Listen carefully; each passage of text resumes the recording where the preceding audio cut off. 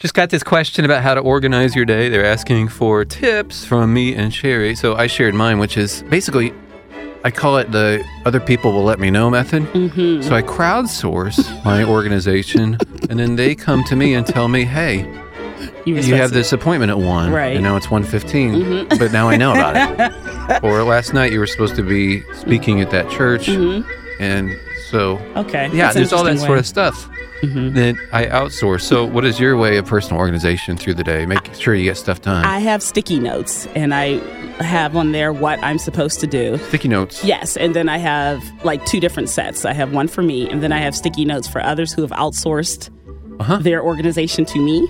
And so I hand those sticky notes to people to say, hey, this is what you're supposed to be doing today. Sticky notes? Sticky notes. It's interesting. I was thinking about sticky notes today because I noticed there's sticky notes like all over my office.